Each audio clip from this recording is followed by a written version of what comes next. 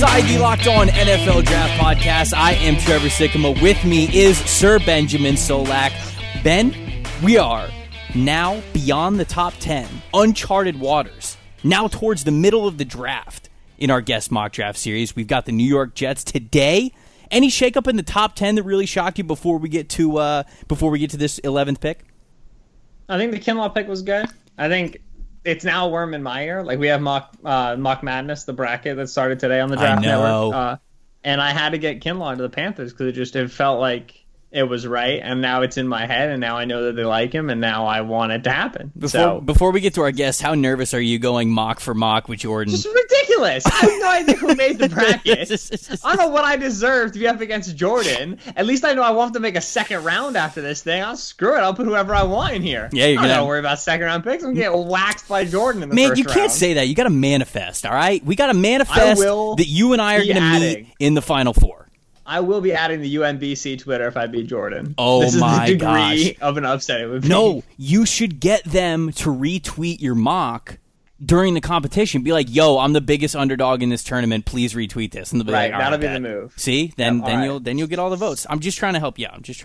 But the strat is in place. We're gonna get to what the mock draft results of our Mock Madness competition are in a little bit. But as right now, we have a very special guest on the line with us for this episode of the Guest Mock Draft Series, and that is our good friend Connor Rogers, who works over at Bleacher Report. He is an avid follower of the New York Jets. I want to make sure I get that correct title right because you're in the media, and sometimes people are a little touchy about it, but I'm allowed to say avid follower of the New York Jets, correct, Connor? I absolutely love it. I'm going to tell everyone to say avid follower from now on, because whenever people say fan, I'm like, The emotional, or I guess the disappointment, has left a long time ago, but I still somehow care enough about the franchise that I do love, covering them for the draft or talking about them, and sadly watching every single snap of New York Jets football. A staunch advocate, if you will, of the New York Jets. I'll update the bio. I got to get to this right off the bat. We got to talk about Sam Darnold when we talk about the New York Jets. I mean, I know that the number 11 overall pick is what we are here to get to at the end of this interview, but it's all got to circle around what's going on with Darnold, right? So he's going into a very crucial third year. I'd love to hear your thoughts of what you thought of Darnold pre-draft, whether you knew that Darnold was on the radar for the Jets when he was the pick, and honestly how he has panned out since, with a lot of change going on around New York since he came on. Yeah, I mean, those are all great questions. And starting with myself, because I'm selfish, I had Darnold as QB4, but now that sounds really harsh, but I had him in the top 20 players of the draft or whatever. It was just a great quarterback class, but I liked Lamar Jackson, Baker Mayfield, and Josh Rosen more than him, but not where we have this, right now as we do these mocks, the gap between, Burrow and Tua to the next guys is gigantic. I didn't think there was that gap that year, so I liked a lot about Sam Darnold's game. And as for the Jets, I could tell you personally, they would have taken him if they had the number 1 overall pick in that draft. Wow. Yeah, he was the top quarterback on their board. That wasn't media speak. When Mike McCagnon had mentioned that year, I had heard that. I mean, really, I had heard that September of that year, and they were all over him to the point where they weren't even just getting scouting credentials. They were buying first-row tickets behind the USC bench to watch how he interacted after good and bad drives with teammates, coaches, by himself. That's how all over they were, on Sam Darnold. So it didn't surprise me that was an easy pick for them at 3. And now let's talk about Sam Darnold because, like I said, I thought he was a really good quarterback prospect. And I think the Jets have, almost couldn't have handled this worse in terms of what they've given him in the first 2 years. And that starts with the first year, Jeremy Bates. I know people kind of laugh at him as a coach sometimes, but I thought he did a lot of good things with Darnold's mechanics, especially the fumbling issue and just getting the ball out. He did a lot of good things with Darnold. Now, it wasn't this all-world offense, but it was kind of a rookie year you expected from Darnold, where he had a handful of games where he looked like a future superstar, and he had a handful of games where he looked like a just turned 21-year-old quarterback at the time. And then they blow things up and they hire Adam Gase. And I don't think, I don't know if there are any Adam Gase fans or supporters left in this world that aren't related to him. But it's exactly how you expected it to go last year. I mean, the offensive line was miserable. The offensive scheme and design was inconsistent and erratic at best, and it led to a really bad year where you just can't get on Darnold too much. He still makes some bad decisions, but nobody's going to thrive in the offenses he's played in so far. And that's why this draft is so pivotal, because now they lose Robbie Anderson in free agency. So not only do they have to continue to improve this offensive line, but really improve the skill talent around him. And the coaching thing, there's only one person that could fix that, and that's Adam Gase. And I'm not really overly confident in that, but I've told people before, and there's a lot of people in the league that feel this too, they think Darnold is talented enough to actually overcome how, Gase's inefficiencies. You just need to put better players around him as well. So when you talk about Gase's inefficiencies require him to have better players around. If you have a head coach, Connor, where his inefficiencies, you might see where I'm going with this. Let me bring it all the way home. Where his inefficiencies really limit the starting quarterback and put a big onus on your general manager to bring in talent. What are we not? I don't want to say what are we doing here, because obviously I think that the Gase decision has been characterized as bad for a bit. But what about Gase continues to earn the faith of Jets decision makers and owners as the guy who can develop Darnold? And if we're looking for the silver lining, I'll put it to you this way: at the end of year 3, the Jets offense looks great and Sam Darnold looks a lot better. What was it that Adam Gase did, or was it just completely in spite of him that brought that to existence? Well, I think if that does happen, that means Gase went back to the film this year and looked at what he did when the Jets were on a 3-game winning streak, when Darnold was playing very good football, and really just the things that maximize his ability. Number one, getting him on the move, rolling him out. It's crazy how rare they did this over long stretches, but getting Darnold on the move is a very, very important factor. And really just, honestly, scheming guys open, but understanding the protection limits you have from your offensive line. I mean, they can't drop back and have Darnold sit there in a pocket and stand like a statue and hope somebody gets open down the field in a 5-second span. They didn't have the offensive line to do that. And right now, they don't have the offensive line to do that still before the draft, but it's gotten better on the interior by adding Connor McGovern, at least. Ryan Khalil was getting thrown into Sam Darnold's lap almost every single play. So for Gase, I look at it like this. That 3-game stretch, a lot of the things they did in those 3 games work really well. And then the Cincinnati game, when they lost to the Bengals, who were like 0-11 or 0-12 at the time, something miserable, is the game that everybody should watch and learn that Adam Gase should not really be a head coach in football, because they have Carlos Dunlap just whooping up on whoever's in front of him every single play, and they refuse to roll Darnold away from him. They were almost feeding him to Dunlap. That's an easy game to watch and go, man, this kind of sums up what's gone wrong all year. So when you look at it, you said a really important word there, Sir Benjamin Solak, is that the owners are who believe in Adam Gase, and that's Christopher Johnson, who is really just a temporary CEO of the franchise, because Woody is in the UK for Trump right now. You could tell this is turning into a circus as I speak. Like, if you had a human that their day one on Earth was listening to this, they would think this all sounds absolutely insane. But as Woody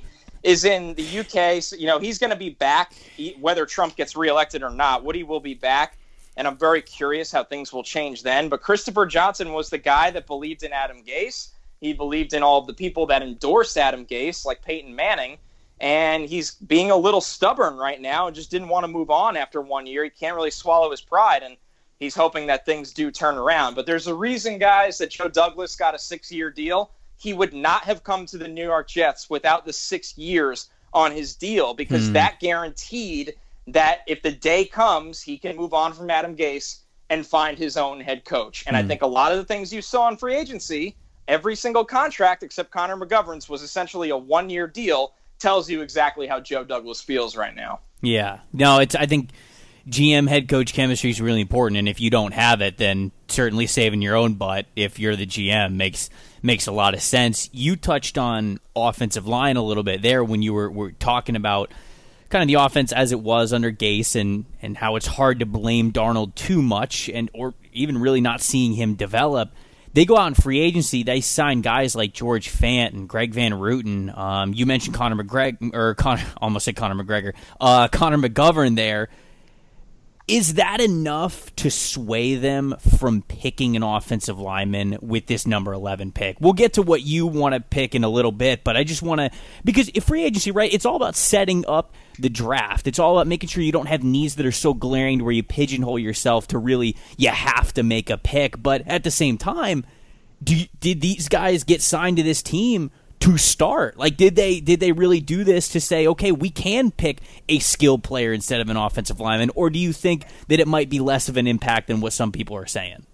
I mean, the simple answer is no, they didn't do enough, and they're very aware of that. I think, listen, were they interested in somebody like Jack Conklin? Yes, but not to the point where they were going to throw a ton of money at him, because I think, honestly, they just weren't really as high on him as a player as much as the market dictated, which is another argument for another day.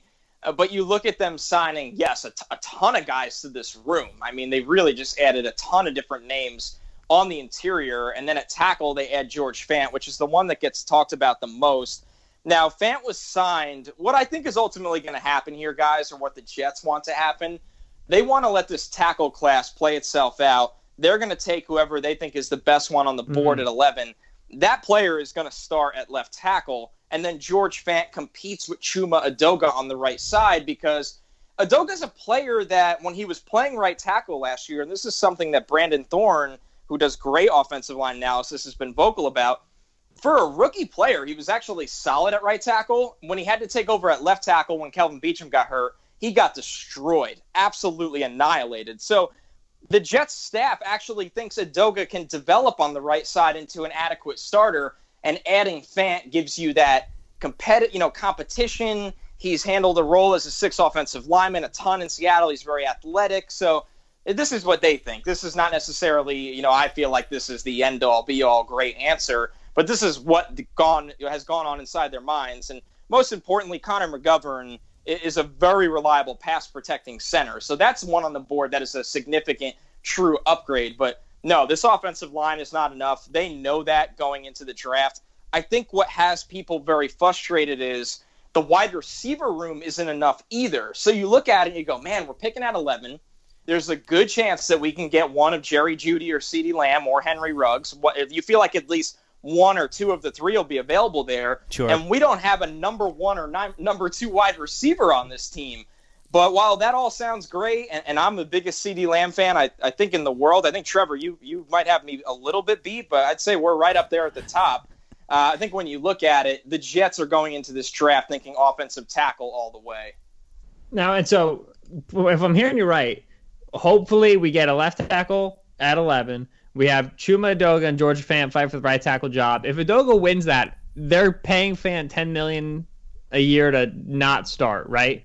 This is my exact problem with the entire strategy that I don't understand. And I think another issue is there's a lot of people in the media, or a lot of people, just people that are very vocal Joe Douglas supporters. And I'm not saying I'm not. I'm very neutral. I don't know the guy. I don't think he's done anything great here in less than a year. And I don't think he's been, his hands are also tied. There's only so much you could do. Yeah. I am in the camp as somebody that got to watch George Fant's 4 starts last year to tell you he should never start for you at either tackle position. But I'll say this. Yes, the 10 million number is very, very ugly. At least that it's guaranteed all into 1 year, that after this, you're not like, oh, my God, we're paying this 6th offensive lineman $10 million a year long term. So I'm guessing that was the Joe Douglas thought process. Yeah, and that makes sense. And as an Eagles fan, because obviously Douglas came from Philadelphia, I'm there with you. Doug's got a lot of fans. He came to be the football guy next to Roseman. He was here for 3 years, and you look at their draft picks, football guy didn't do too much. They weren't great drafts. I always say that to people. They weren't like all world drafts. Yeah, right. Like, they had good players. They had some bad players. And that's the reality. Which Douglas now has a shot that I think he's earned over his time in the league, and obviously it's a multi-year process, so we're far putting the cart ahead of the horse here a little bit. But the one position you didn't bring up that I want to understand, just from your perspective, what we're looking at here is edge, because I like to give Jets edges, especially throughout the season when we didn't know exactly AJ Epinesa and K'Lavon Chaisson and where they were going to end up. Now at 11, it's probably too rich for Chaisson anyway. But I always would get into fights with Jets fans. I'll tell you guys, y'all ain't had an edge rusher since like John Abraham. We haven't had. Yeah, like I don't know if you guys remember what it looks like when there has pass rush, but it's pretty awesome and it's helpful. Right now, we're looking at potentially starting Jordan Jenkins again. It's Terrell Basham still. There were no significant additions made in free agency. I understand that we like what we have at the defensive tackle position. We're developing with Quinnen. When there was Todd Bowles, it made a little bit of sense because we were blitzing all the time. With Greg Williams, it's a down 4-man front.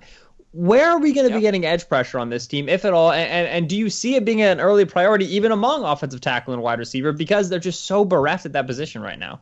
So it's a phenomenal question, and it's a very important point to bring up because I feel like I've been putting edge to this team in mock drafts since I started writing in college. Yeah, right? I think it was like 2011 or 2012 is when I first started doing this, and it's been almost a decade. And during the Maccagnan era, guys, they did not take one in the first 2 rounds. At all. That's never. just They wild. never did it. Jordan Jenkins was a 3rd-round pick. He was the best one they ever took in the Maccagnan era. And it's nice that he's a good run defender and he could, power his way into 7-8 sacks a year, but that's your number 2 guy in a real world, not your number 1 guy. Now you hear the rumors they put feelers out there on Jadeveon Clowney for a year. So I think Douglas is aware of how much of a problem it is.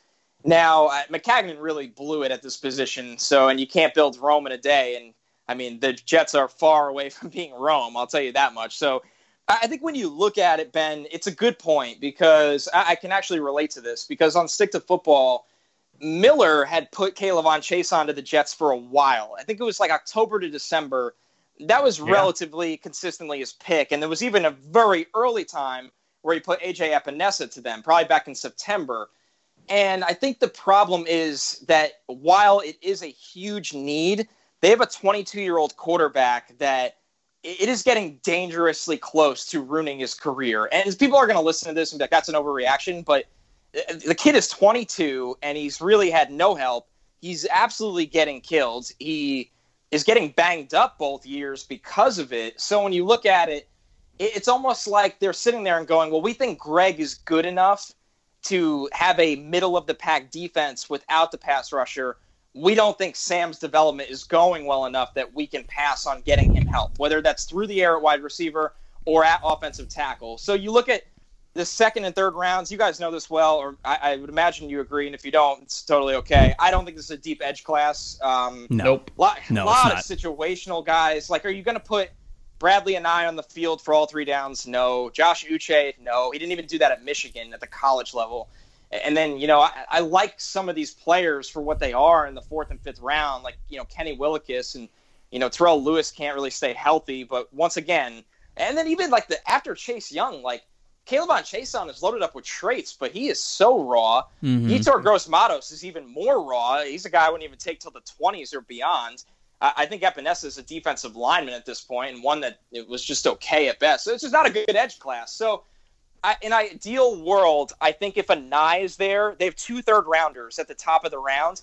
I would take Anae at the top of the 3rd round for the Jets because he can be your situational pass rusher right away where you're like, okay, hopefully we get something here, assuming they're not going to make some, random signing of Jadeveon Clowney. Joe Douglas, there was rumors about Vinny Curry, which you know more than enough about him, Ben. Right. So they've been aware that it's a problem, but at 11, I'm not saying would I be shocked if they took Chase on at 11? I hate to say it. With Joe Douglas's draft history, I wouldn't be shocked, but I just don't think that's going to happen.